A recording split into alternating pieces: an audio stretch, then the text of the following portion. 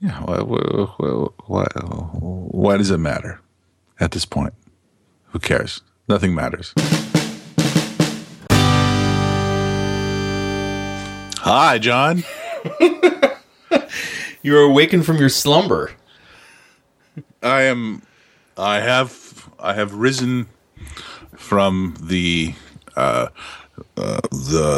place of sleeping. Herberon. Trying to remember the What? Sleepophus. Trying to remember what it's called in Keats. Keats has a long poem about sleep and poetry, and he has a number of terms for it that are very, very D&D Lord of the Rings type. Nice. I don't know that. Words. Those type words. I don't know it because it's poetry. And I'm a heathen. Yeah. Good old poetry. Well, not everybody's into poetry. I tell you what, I am into it. I went to an incredible reading last night. Yeah, do tell. A weird performance thing for my friend James Gendron. Yeah. His new book, Weird Sister, which is here. All right, hold on. Has a great cover because you can't see anything in it. Very, very small print. A great cover that is blank? It's not blank. It's just the words "Weird Sister" are in one color of umber, and the cover is in a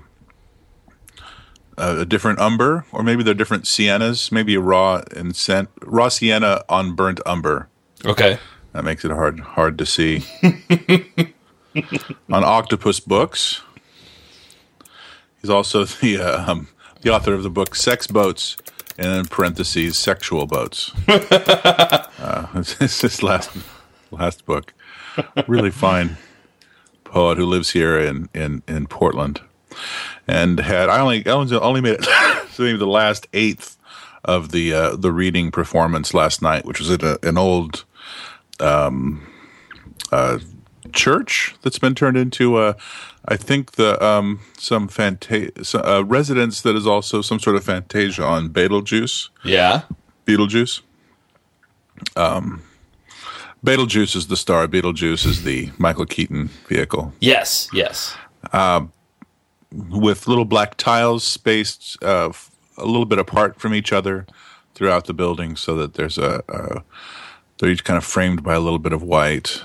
And there's an out-of-tune piano on the altar. Nice. And, strange scents in the air, and Rainier beer.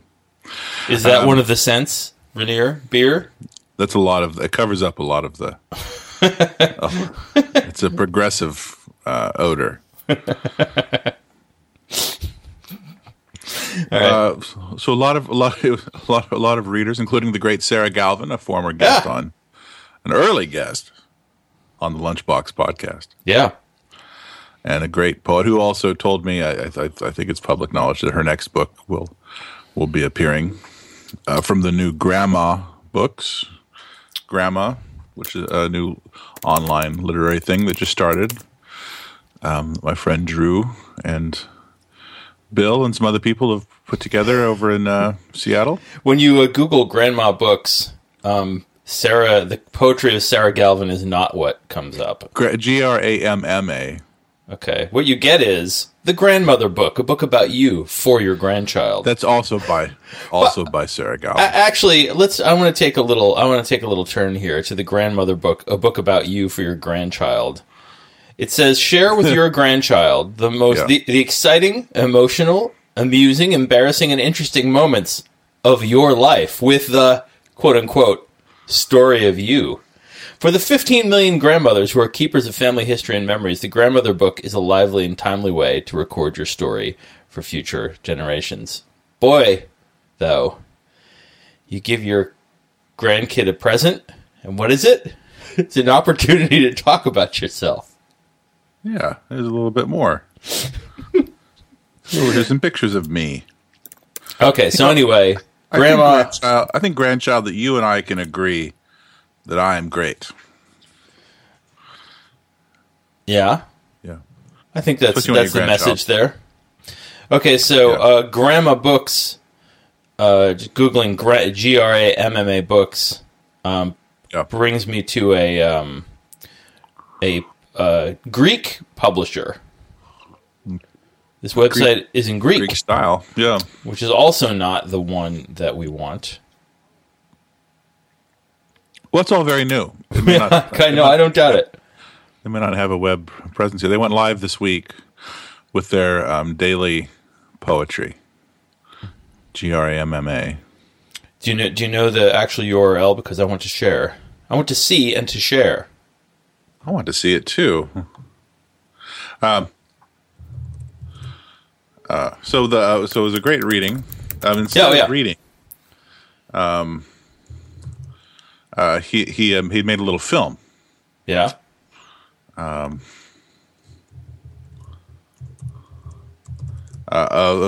incredible movie. This is James. James, yeah, with a voiceover going on, reading from the book, while terrifying satanic imagery was being broadcast on the screen.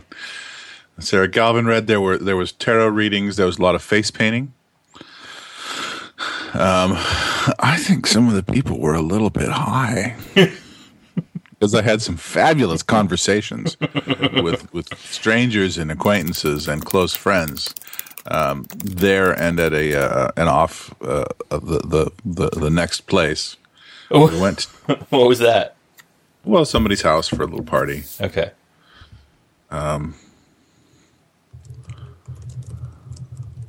This is a fun event. A fun event. It sounds like it was fun. I don't get out much. So being high in a church. Yeah, it was pretty exciting. I was not high. I only had I had a beer.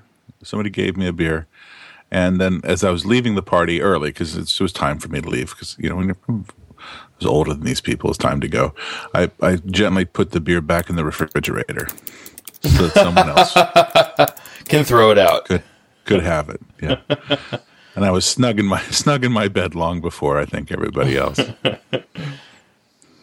But I want to read to you some of what I heard last night. Okay, if I may. Yeah. The book is called Weird Sister. Yes, please. WEIRDE Sister. Yeah. By James Gendron, just released yesterday by Octopus Books. It's sort of about the witch trials. He's from Maine originally. And there's a preface in the beginning where he talks about the family going on lots of field trips to Salem. And there have been a number of books, plenty of books about the witch trials that have been kind of dull and dry. Yeah. I think, This is not one of them, though. When Satan apparitioned me that night, I had no intention of paying her homage. I simply thought she was misunderstood, which she is, but not in the way I thought. See, this world is what is evil. Here's where they push the kid with lice down the stairs, where torture is not confined to the realm of genre fiction, but undergirds the apparatus of state power, where people hate each other and hurt each other, in addition to many other crimes. And this world is not Satan's fault, but ours, for we are those who ushered the grave into the house and gave it the best room in the house, brought it coffee and snacks every morning, asked how it was doing. We thought the word mist emanating from the grave was adorable.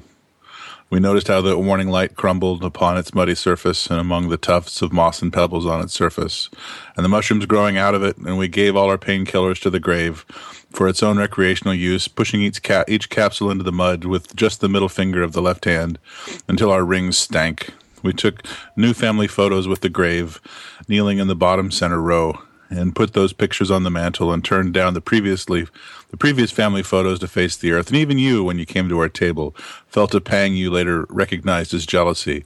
All this for the grave. What's wrong? We walk around wearing two graves as shoes. Wrong. We drive a tap into the grave, collect its putrid sap in buckets, and boil it down to douse our pancakes in. Wrong.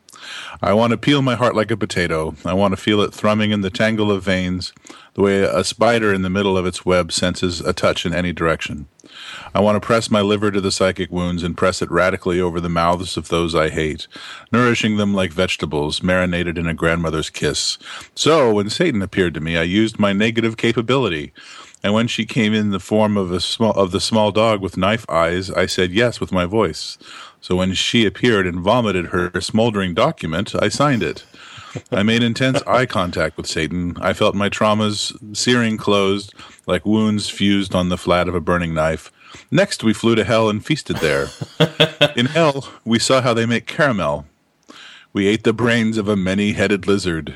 We injected powdered glass into the scrotum of Gilles de Rais. We ate slurry or manure dinners. We ate sliding animals for the inside of a snake. We defecated into dishes, urinating or vomiting into barrels at the end of the feast. We cast black poison on the house of a student loan. Did you know there's no such thing as the opera? And in hell there is a place reserved for those who perpetuate that lie. If you know you should change your life, but you don't change your life, I've seen your future apartment, and it sucks. Roll every tattoo in history into a ball and light it on fire. That's just one grain of sand on Hell Beach, baby. A beach where where suffering is considered totally worth it. It's very Halloween-y. Yeah, it's good. I'm going to order that book. You should. That sounds great. Wild book from a calm guy. Well, Octopus Books, it's on their website. I'm going to link to it in the notes, and they say there are 100 copies available. There are 100 copies, and the book has 100 pages. Let me see how that checks out.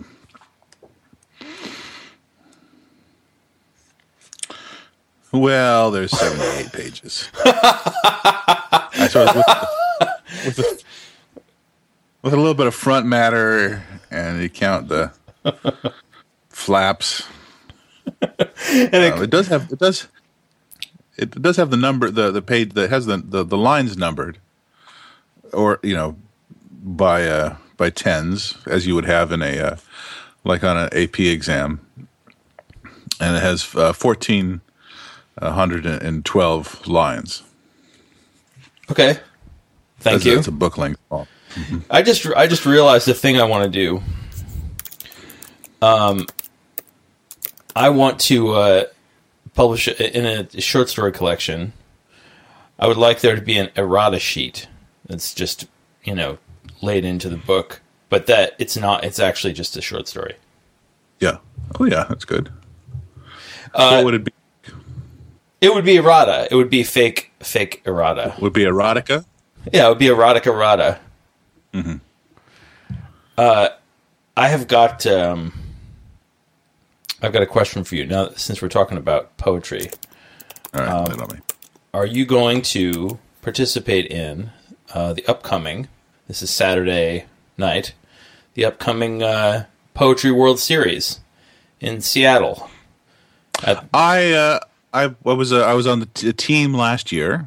Yeah, with Oliver De La Paz and Carrie Wason and somebody else. I think it's a four-person teams. Carrie Wason, whom we have published in Okanagan. Carrie Wason, yep. the great Carrie Wason, and Oliver De La Paz, who we should really fine poet. And we won. And so I'm a little surprised that I wasn't invited back to defend my title from whatever ringers they were able to bring in. I think it's going to be emceed once again by in grand style by John Roderick. Uh-huh. And I think Sherman Alexie is going to be one of the judges. Yeah, and Nancy Guppy.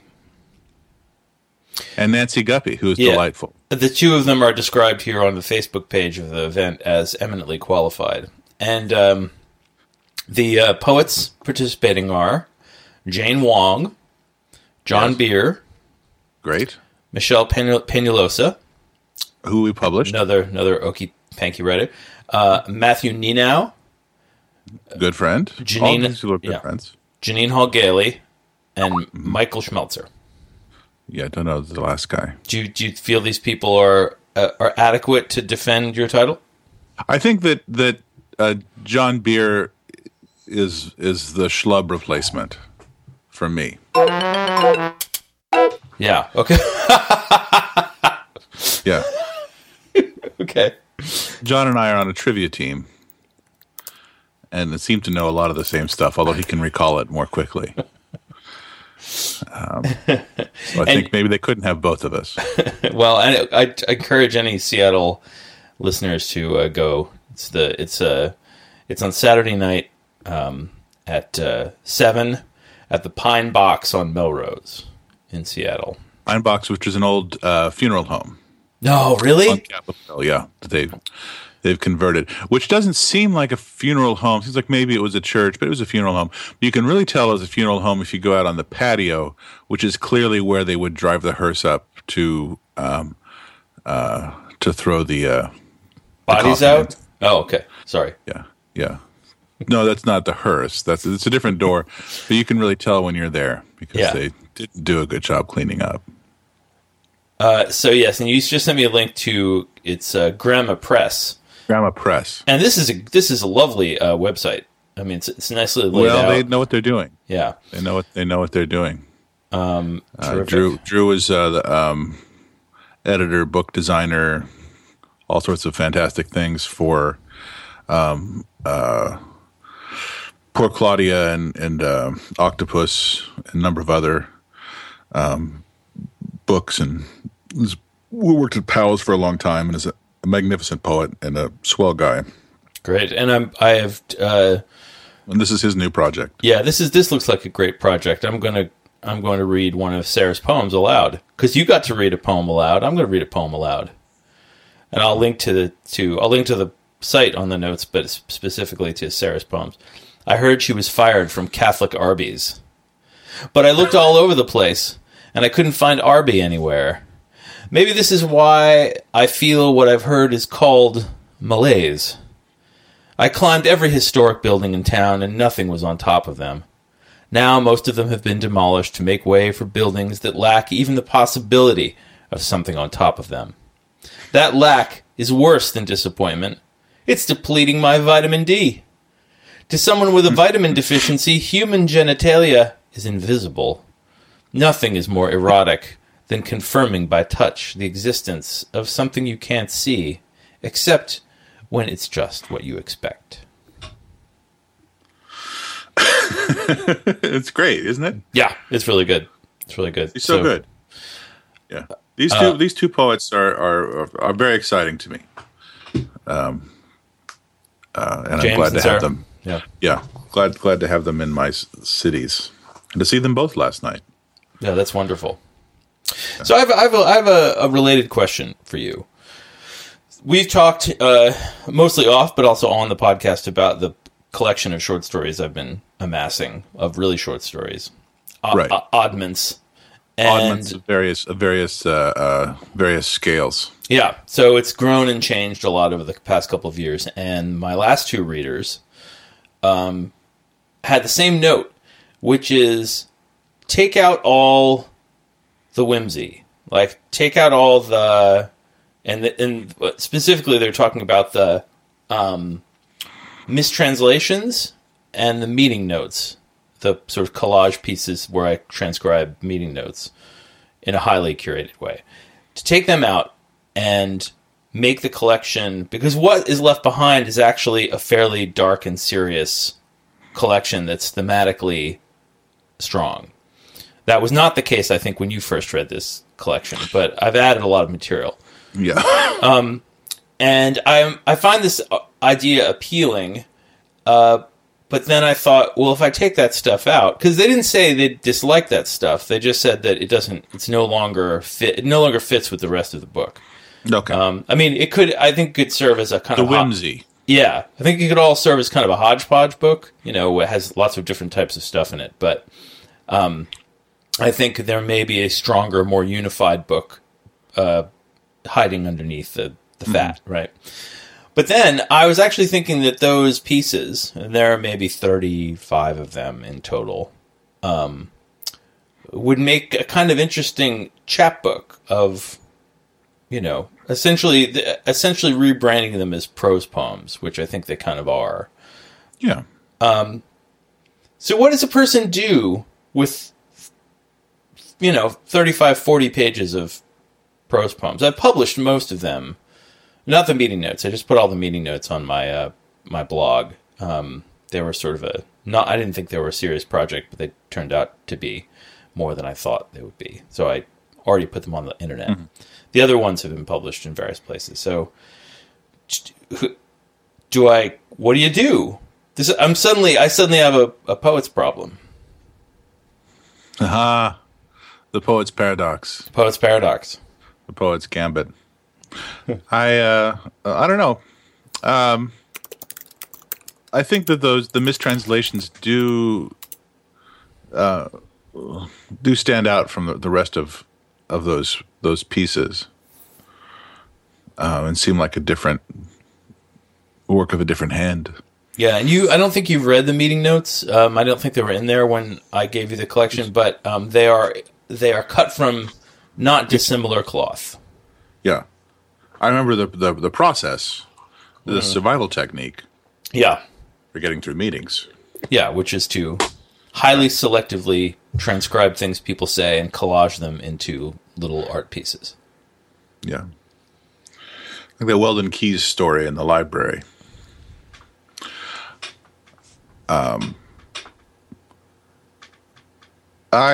What does one do with a batch of little prose poems? I don't know. I always am delighted when I run across such a thing at a bookstore or a library. Sure. So they must be someone must be putting them into things. Maybe I should put out a little Twitter request of where should I submit a thing like this? Yeah. Who's doing this?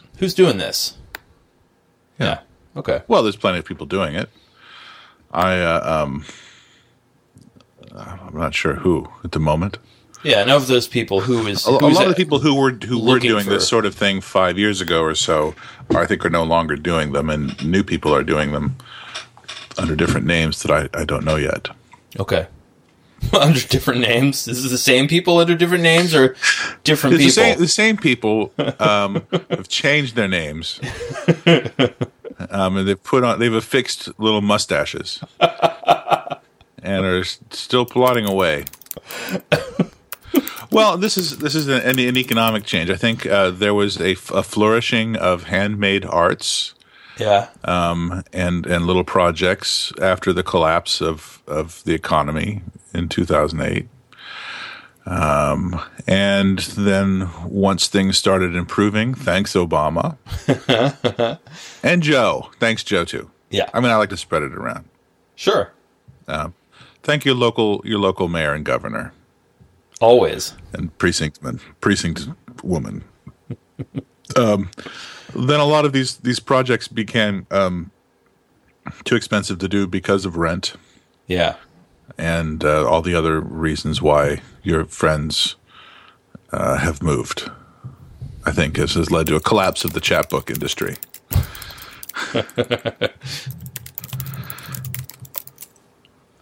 Yeah, okay, that makes sense. Yeah. But you are suggesting that maybe it's reconstituting itself out of your sight. Yes. Okay. Yeah. Yeah. I would like to do Okey Panky chapbooks, honestly. I think we should. I think we should mimeograph them on goldenrod. I still have very fond memories of your broadsheet. Monster. Yeah. Yeah. I like doing that. It really production fell off after I quit working at Microsoft with unquestioned access to a photocopier, yeah. And with a limitless supply of Bill Gates's 11 by 17 paper. So if I'd continued at Microsoft, not only would I be able to afford a new pair of shoes, I would probably also have continued my Samizdat monster. I've got access to I've got unlimited, unquestioned access to a photocopier that does 11 by 17 paper, and it just occurred to me, what we could do? I could make super limited editions of Okey Panky, each month of Okey Panky, as a broadsheet. You could do a month's worth. A month's worth of stuff. It would have the different genres represented. So it would have a poem. It would have a short piece of fiction, a short piece of nonfiction, and some sort of graphic expression. Yes, exactly. Yeah, I think that would be fantastic. Even if I only create one copy of it. Yeah. Yeah. This would be a fun thing for me to do at work while I'm on leave. I have Monday office hours this semester. And I go to some meetings. Yeah. That's my only obligation. I think it would make a nice poster. Yeah. A nice monthly Okie Panky poster. Yeah. Of those dimensions. Okay, I'm going to think this through.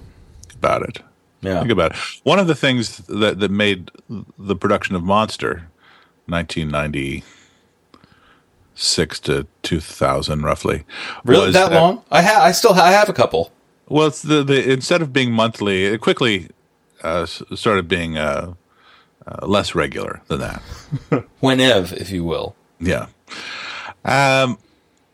So when I left Microsoft and moved to New Orleans and started working at the New Orleans Museum of Art, I had more questioned but still liberal use of a photocopier, although I had to scrounge for 11 by 17 paper. But I did have access to a paper folder because the museum made lots of mailings, and they had this machine that could fold a piece of paper in 16 different ways. 16 Wow. And they had been renting it for 27 years, probably paying it off many, many times. And it was a unforgiving machine that no one really used. There was an old guy named Drew, but it was spelled differently than Drew. It was Drew. My friend here is Drew, D-R-E-W. This guy's name was Drew, D-R-I-E-U-X. He wore a seersucker suit and a bow tie, and he was in his 80s. Wow. And he had survived Hurricane Betsy when his house was washed out to sea in Pass Christian, and he and his mother floated way out to sea on a board and were rescued. And now in his old age, volunteered at the museum and would fold things. He was in charge of the paper folder. Yeah. And he always, I think with his one good eye, he knew I was up to something non-museum related. But he was too feeble to stop me. I'm sorry, I just got a mental image of this scenario in which he attempts to stop you and you do not allow it. No. I'm looking at the page for the Formax 6102 folder inserter. There are... Is that up to date? There are budget folders for just a few $100s, but this one costs nearly $5,000. And there's a video. Let's get it.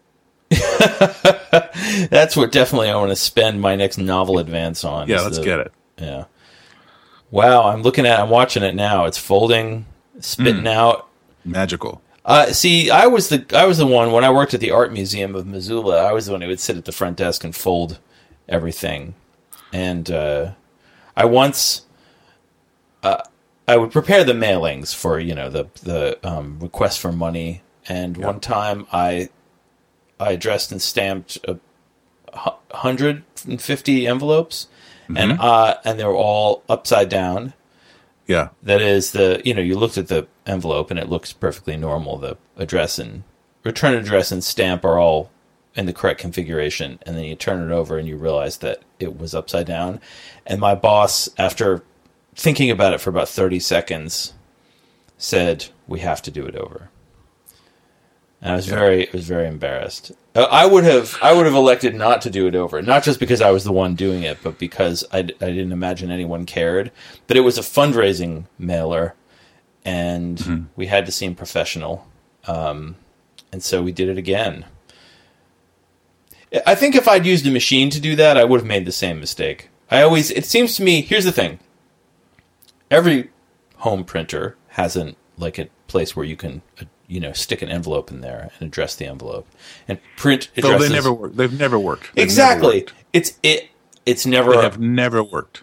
It's the margins are always wrong, or it won't feed correctly, or I can't seem to. I print it on the wrong side, or there's some other problem, and then when it comes out, it's flat and curly. Yeah.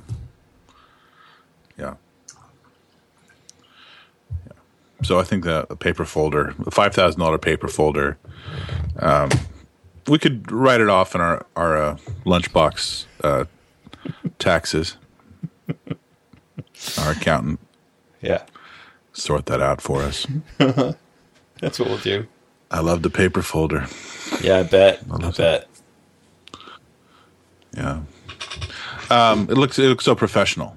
I still have a file of my folded, like 5 or 6 folded monsters, which I think I'm keeping mostly just to preserve the folding, as I am the literary works inside. But these contain some of the first published works of Mr. Ben Lerner. Oh, really? Yeah, and young poet named Rob Carney, who just published his first book in a long time, if it's not his first book. Up here in the Northwest, and he tracked me down to see if I would write like a little blurb for it, and also just to get just to let me know that he was publishing some poems that were in Monster in 1998, in 2016. So that's awesome. Yeah. So it's a lot of poetry talk, John. Yeah, that's true. It's true. Well, do you want to talk about something else? Let me tell you what I did earlier. Earlier today? No. I was sleeping earlier today. Yeah.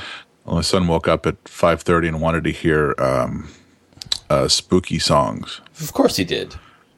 At 5:30, so I found some spooky songs on Spotify, which were Christmas carols that have just been, slightly spookified. They're already pretty scary. Yeah. That's what you were doing at 5:30 this morning. Including the work by the Must Be Santa by Nobel laureate Bob Dylan. We could talk about that. We could. I got no problem with it. Well, I don't either. That's the problem. I'm somewhere between not caring at all and gently approving. Yeah.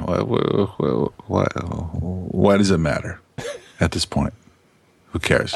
Nothing matters. Bob Dylan's fine. I like Bob Dylan. Yeah, I do too. I really do. But it made me think of the essay that someone published a few years ago about dreading the day that Bob Dylan dies. Yeah, and this is a preview. I mean, this was a preview of that. This is a foretaste of what's to come in boomer mansplaining when Bob Dylan dies. This was just a foretaste. I don't remember. I would never click on something like that. So what was the thesis? The thesis was that it's going to be a tough day for women. It's going to be nearly unendurable. I found long, tedious explanations. Yeah, of the importance of Bob Dylan upon his departure. And I know that's my experience with people is that I think for that generation maybe it's more of a guy thing, but women my age and younger love Dylan as much as any guys. I don't see a lot of big gender difference in who likes Bob Dylan, but who will grieve for Dylan. I can see. Yeah, it's a lot of dads, a lot of stepdads, even a lot of estranged stepdads. Tears will be shed on that day. Yeah, I think men women certainly like to listen to Bob Dylan as much as men do, but I think men like to talk about Bob Dylan much more than women do. Yeah. And Dylan is something you should listen to, not something you should talk about. Yeah. What's there to say? There's not much to say. I mean, I'm sure there's plenty to say, but does anyone want to hear it? I don't think they do. No. It's like talking about Lord of the Rings or the Bible.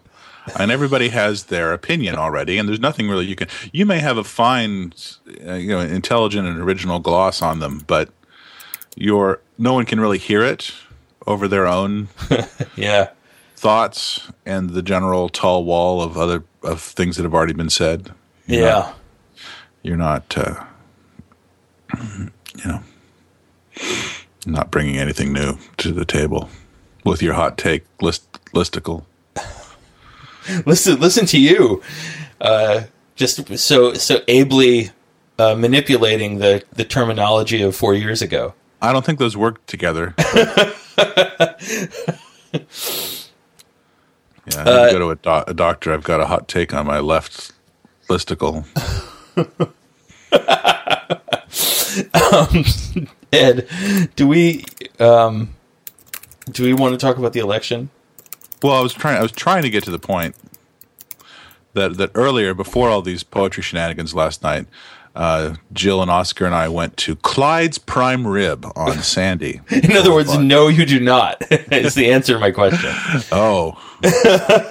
What were you suggesting we talk about? Talk about Clyde's Prime Rib. That's what I wanted to hear about. Clyde's Prime Rib on Sandy Boulevard, a Roseway institution for 38 years. Don't ask what it was before it was Clyde's Prime Rib.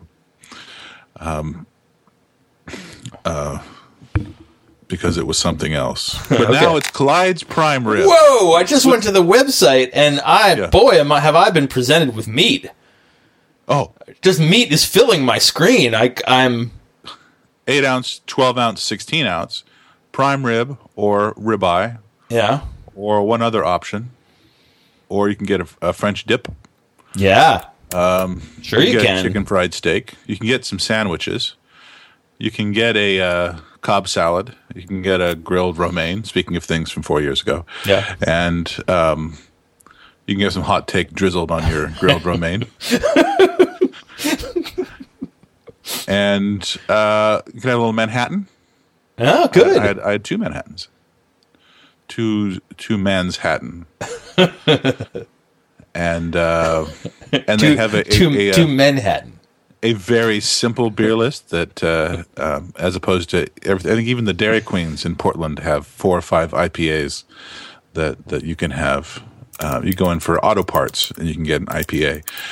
This was a place that had just 4 or 5 beers, but it has a lounge. It has several fireplaces, including an open one. It's got a knight in armor. It has low lighting with large Rembrandt reproductions in gilt frames on the walls. Tall red velvet seats that sort of swoop up in the back. They're like to the touch. They're like meat themselves. They are themselves like meat. They are like meat. They were originally white, and now they are reddened with the blood of a 1,000 rare cuts. Wow. They were playing. The music was. Was it a little Richard Marx, little Neil Astley. Rick Astley? Neil Astley. Neil Astley. First Astley on the moon.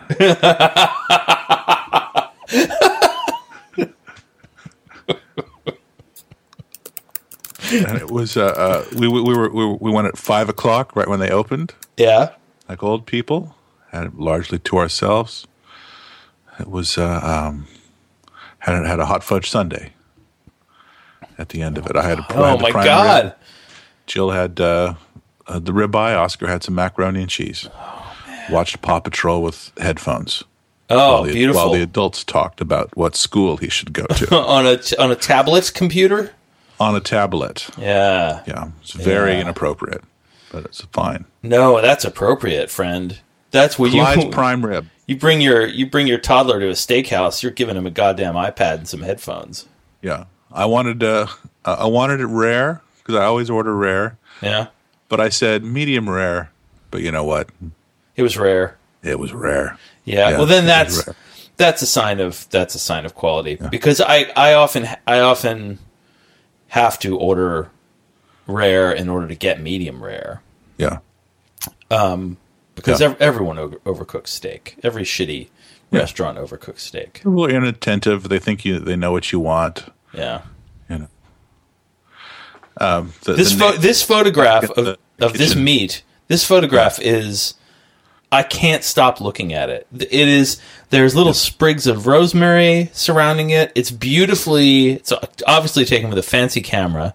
It's incredibly sharp and detailed. The meat is beautifully marbled. It's just cooked enough. Yeah. There's probably the best bit. There's a little bit of steak sauce off to one side in a little bowl, and there's a little bowl of sour cream off on the other side. They're not even fully in the frame. Could be horseradish. All right. That's better. That's even better. That's much better, actually.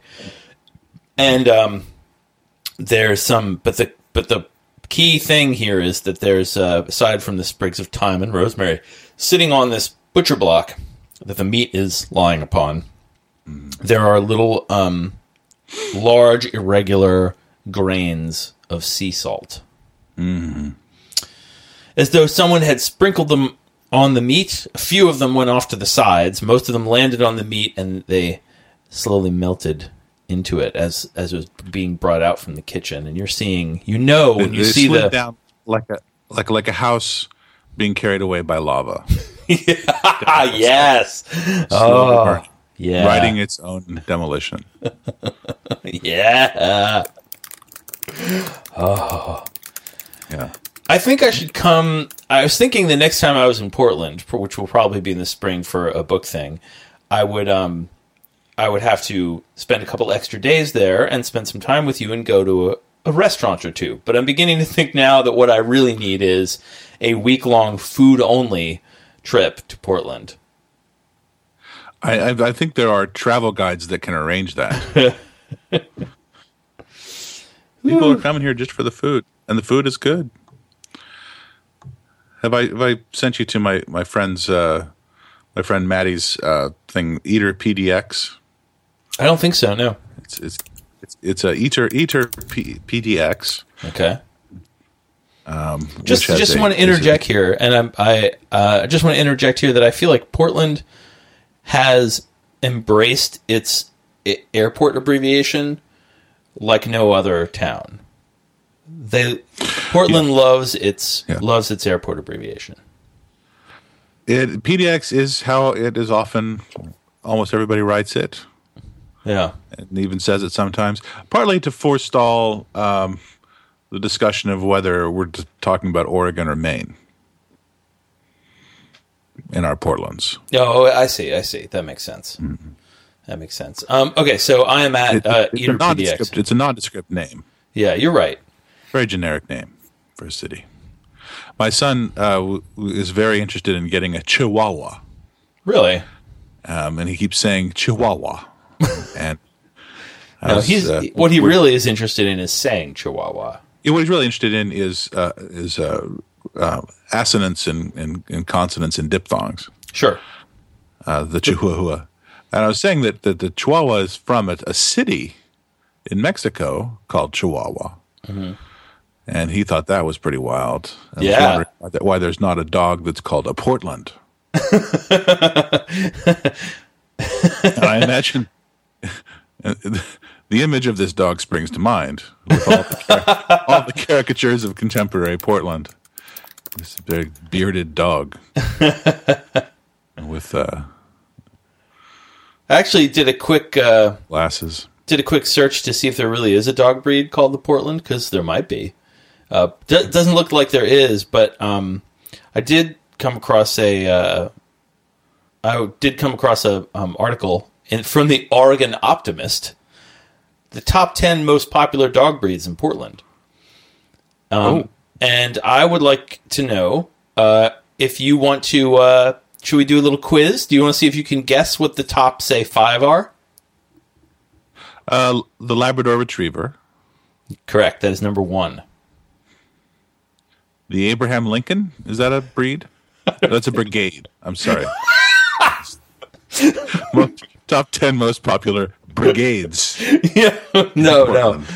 Dog breeds. I would say the Abraham Lincoln Brigade. It's a very popular pet. I can't think of any other brigades. I think the Labradoodle. Is it on the list, or is that a subcategory? No, a subtweet of Labrador Retriever. The poodle is number 7. I think a Labradoodle is, though. I think its cultural prominence is greater than its actual adoption. So I would say that may explain its not being on here. So poodle is on the list, but it's not one of the top 5. Labrador Retriever is number 1. Scotty or Yorkie? No, not on there. Oh, that's good dogs. I'm thinking of the dogs in the neighborhood. I'm going to before this gets too dull. It's sanctimoniously rescued. Sanctimonious rescue dog, and rescue is in quotes. Is that number 2? That's 0. That's number 0. All right. I'm not sure what the other ones are. All right, let's do the top 5. Number 5 is Dachshund, which is a surprise to me. No, good. I came around on Dachshunds because of Rika, friend Christie's dog. Oh, yeah? Yeah, with Dachshunds.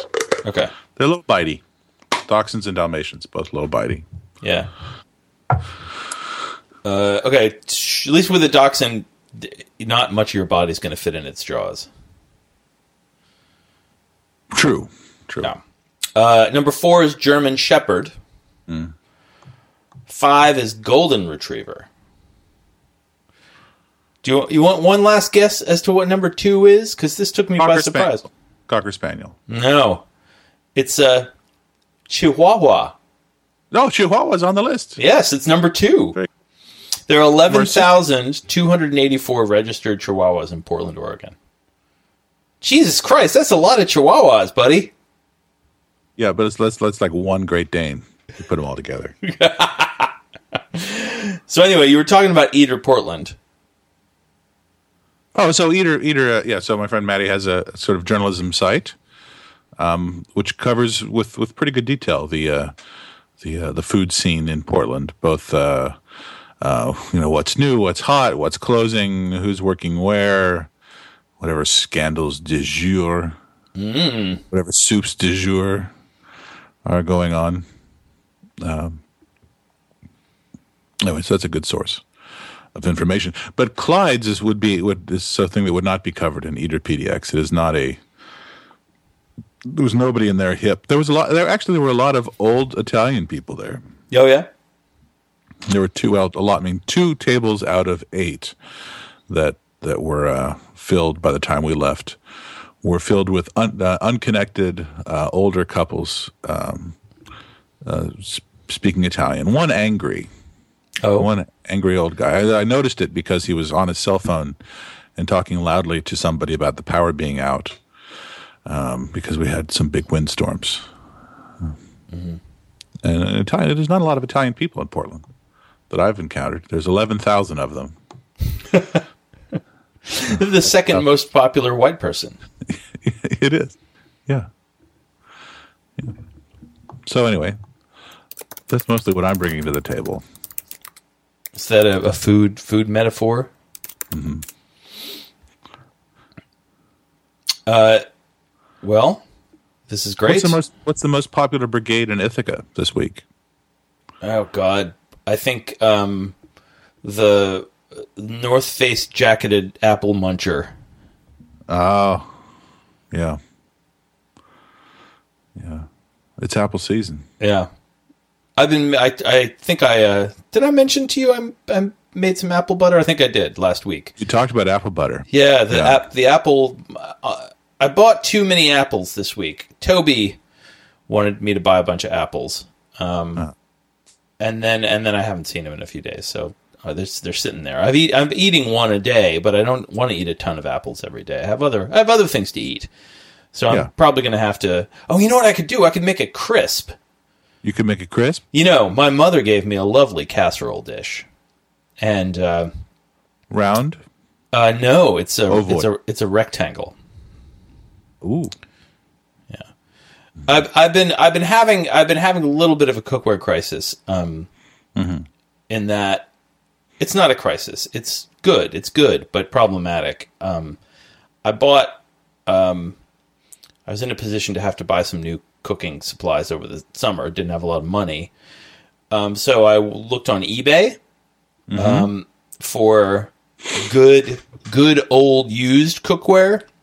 And it turns out that really good cookware it's sort of like shoes on eBay.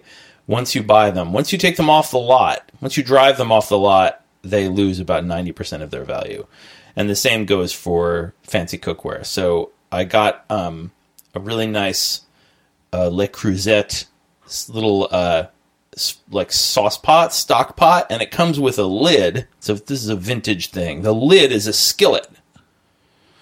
So Le Creuset, it's the French stuff. Oh, I've in fact shopped on eBay for Le Creuset. Okay, yeah. So products. Yeah, really, really lovely enamel. Still expensive, not bargains relative to the new price. Yeah, bargain. Yeah.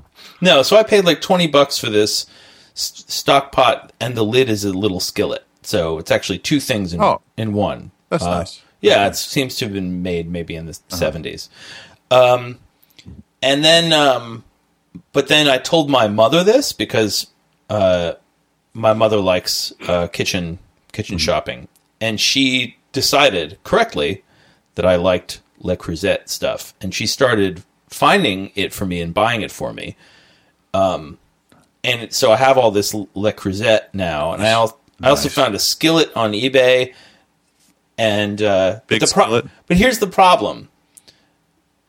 It's the most beautiful cookware to my eye.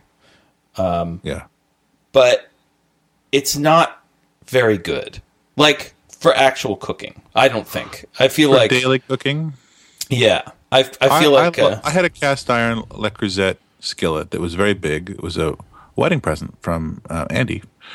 And nice. We left it in Missoula accidentally.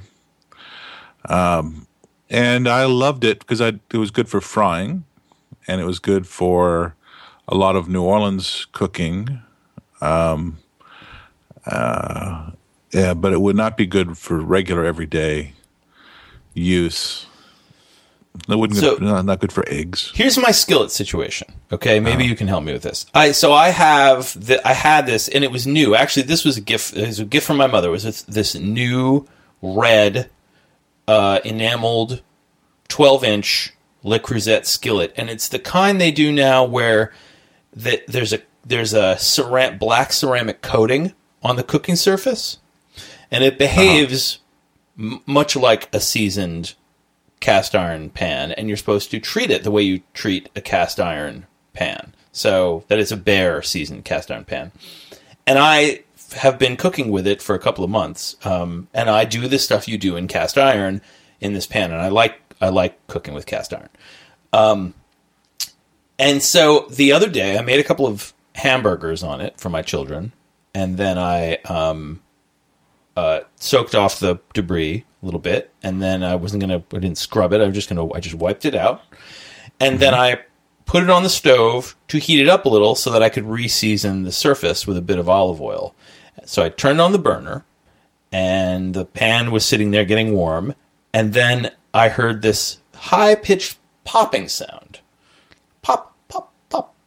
And I look over, and as I am watching, little bits of the black ceramic coating are detaching themselves and flying into the air. They're just popping off the pan. I did not subject this pan to anything other than completely normal cooking situations. I'm gonna write to them. I think I deserve a free pan. Well, they replace things. They have a liberal replacement. They're all guaranteed. Every Le Creuset thing is guaranteed. Okay. I got a handle for my skillet because it had broken. You know, it was 15 years after it had been bought for me. I didn't have any receipt. I didn't have to explain anything. I said, "Here, I need this," and they sent it. All right. So, okay. Well, in that case, that's significant. Yeah, I've never seen anything like it. So I'm gonna send them a photo of it. That's weird. Yeah. I'm not familiar with that. I'm not familiar with that kind of a surface either.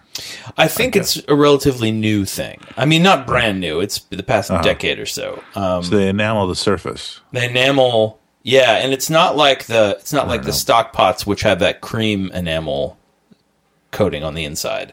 Right. It's supposed to act like a cast iron surface, but it's failing. So maybe I should just go get an old cast iron. But cast iron isn't the way it used to be. It's rougher now, and I should probably go to a junk shop and find an old smooth cast iron pan. Yeah, there's a process for kind of making sure that there's a process for cleaning an old pan that you got from somebody else. What's that? You don't know it. Well, I think it's heating it. I mean, you heat it. Yeah, you heat it. I don't know. There's a. It seemed like it was a 4 or 5 step process. If you've got to rehabilitate an old cast iron. Oh yeah. No, I know how to do that. I know how to. You season it with oil. You get it to a certain temperature where the oil doesn't just sit there. It kind of bonds. Yeah, bonds with the surface, and it creates a relatively non-stick surface. Because you get something from the junk store for cooking things, you don't know it. It's all from meth labs. It all has. Poison on it. Tweakers love cast iron. We all know that. Well, I mean, it's from a meth lab, but they just made pork chops in it. Like they didn't actually use it in the manufacture. Okay. In their meth manufactory, they did not use the cast iron as a stage in the process. They used it because you got to eat. Well, they're like firemen in those meth labs. There's a lot of sitting around, a lot of spare time, and so you really, you sort of bond with your buddies over like learning how to cook very well, preparing the 3 best professions for at work culinary standards are submarines, firehouses, and the American Meth Lab. A lot of spare time. Get to know each other. Fish fries. You're making it sound extremely pleasing. One of the reasons why these meth labs always go up in fires is really mostly oil fires. from they're trying to make French fries. High temperature. Yeah. French fries. Yeah. Really crispy cod. Yeah. Speaking of which, I'm making one of my favorite fall dishes lately. Which is seafood stew. Ambitious? Yeah. No, it's not ambitious at all. Cut up bits of fish? Yeah, you little olive oil in a pot, and then coarsely chopped garlic, then some carrots, some potatoes. If you have any other vegetables handy, you might throw those in there. Like some, I like to put orange, yellow, and white things. Don't like to put like red peppers in there. Don't like a lot of green things in there. Maybe throw in some bacon when you're sautéing the garlic. Maybe some bits of bacon too, and then you add maybe some cauliflower, little bits of florets of cauliflower in there, and you simmer all this for a while, and then you add chunks of cod. I get some, fairly inexpensive frozen cod fillets. Just cut it up into chunks, and put a bunch of seafood stock over all this, and a little Old Bay seasoning, maybe, or the seasonings of your choice. Old Bay's nice. Can't go wrong with Old Bay. And you simmer that bad boy for 40 minutes or so, and you have got a delicious bowl of stew. So the only seafood aside from the stock is the cod. Do you put it in frozen? I put it in. Well, I usually sort of let it sit out defrosting for a few hours so that it's still mostly frozen, but it's it's good enough to it's thawed enough to cut easily, but still retain its shape. But you can put any fish you want in there. I'm just using cod because it's cheap. Right. It's a nice New Englandy. It's a good East Coast stew. Yeah. What do you have any fall dishes that you've broken out now that the chilly weather is here? Is stuffing a dish? Sure. Yeah, I like stuffing. We've been doing we're now at the drywall stage of the new bathroom. Yeah. So under the father-in-law's watchful eye, we've been putting the drywall into the bathroom. There's a lot of holding things up while people apply screws to them. Using an X-Acto knife to cut little holes for the outlets and the plumbing, trying to get it all nice and snug in there for the next step. It's kind of a slow process. It's rewarding. It looks really good. So the other day we were doing that, and then mother-in-law came over with some lunch for us. Yeah, brought over some tomato soup. Tomato and carrot soup that was just slightly curried. So slightly that it seemed like almost like a licorice-y seasoning, like anise or something, or a little splash of Pernod. Yeah, but it was just a little curry, and that was that brought all of the that brought the summer to a close. Sure, and solidified that it was now autumn. So all tomatoes from the garden. That sounds really tasty. It's really nice. Fresh tomatoes, carrots from the garden, tomatoes from the garden. I have been I've been getting into this spice. I've been into spice blends this year, starting with Mrs. Dash. I keep a fair amount of Mrs. Dash around the house. Mrs. Dash is good, and there's no salt. No, right? But I can. So it's a salt substitute. Makes you feel like you don't need salt. No, that's not the case. I mean, I think that's its reputation, and it trumpets its saltlessness. But then you add a little salt in there, and it's really. Then I add salt, and it's really good. If you're in a health position where you can't have a lot of salt, then of course it would be great. But we eat too much salt. I feel salt poisoned all the time. Too much salt. Yeah, too much salt. Okay, that was my objection to Clyde's. I walked away. I was like, I don't know why it has to be so salty. I have the my impression is that things are too sweet. Everything you can get that's sweet is too sweet. I love a sweet thing. Yeah. I love a sweet thing, but I feel like when something is if you buy a baked good, you get a dessert at a restaurant, you get some ice cream, everything has about twice as much sugar as it needs to have. Absolutely. Yeah. Anyway, spice blends. So this is why I got on the Old Bay. I'm also a big fan of Dinosaur Barbecues. Dinosaur Barbecue, the chain that started, I think, in Syracuse. Now has a couple of locations in Manhattan. I was talking about last week. They have a spice blend called Cajun Foreplay. Yeah, I know you're making a. Don't be sexy with food face, and I agree. No, be sexy with food. And I think I have known a number of Cajuns, and I adore them. But I'm trying to imagine my Cajun friends engaging in foreplay, and it seems very inappropriate. All right. Well, I mean, it is a Catholic people. Well, what you could do then if you had this spice blend, which is delicious, and I put it on a lot of stuff, and I highly recommend it. You could do what my friend Robin does, which is she does this with everything in her home, including I'm told, deodorant.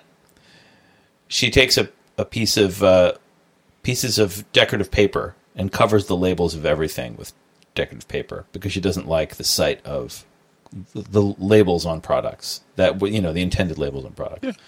So you could do that. You could put a little washi tape on there, little wallpaper. Yeah. Anyway, call it Cajun friendship powder. Yeah, there you go. But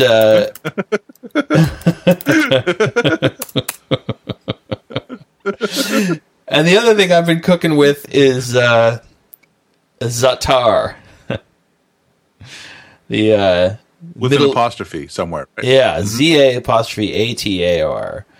I don't know. I know how to apostrophize it, but I'm not quite sure what it is. What it is it's an herb blend, and it's usually made with sesame seeds. The key ingredients are sesame seeds and dried sumac.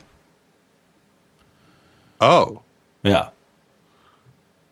And it's kind of a little bit hard to find. I got a big bag of it for $10 on Amazon, and there's other stuff in there. Is it crushed up sesame seed?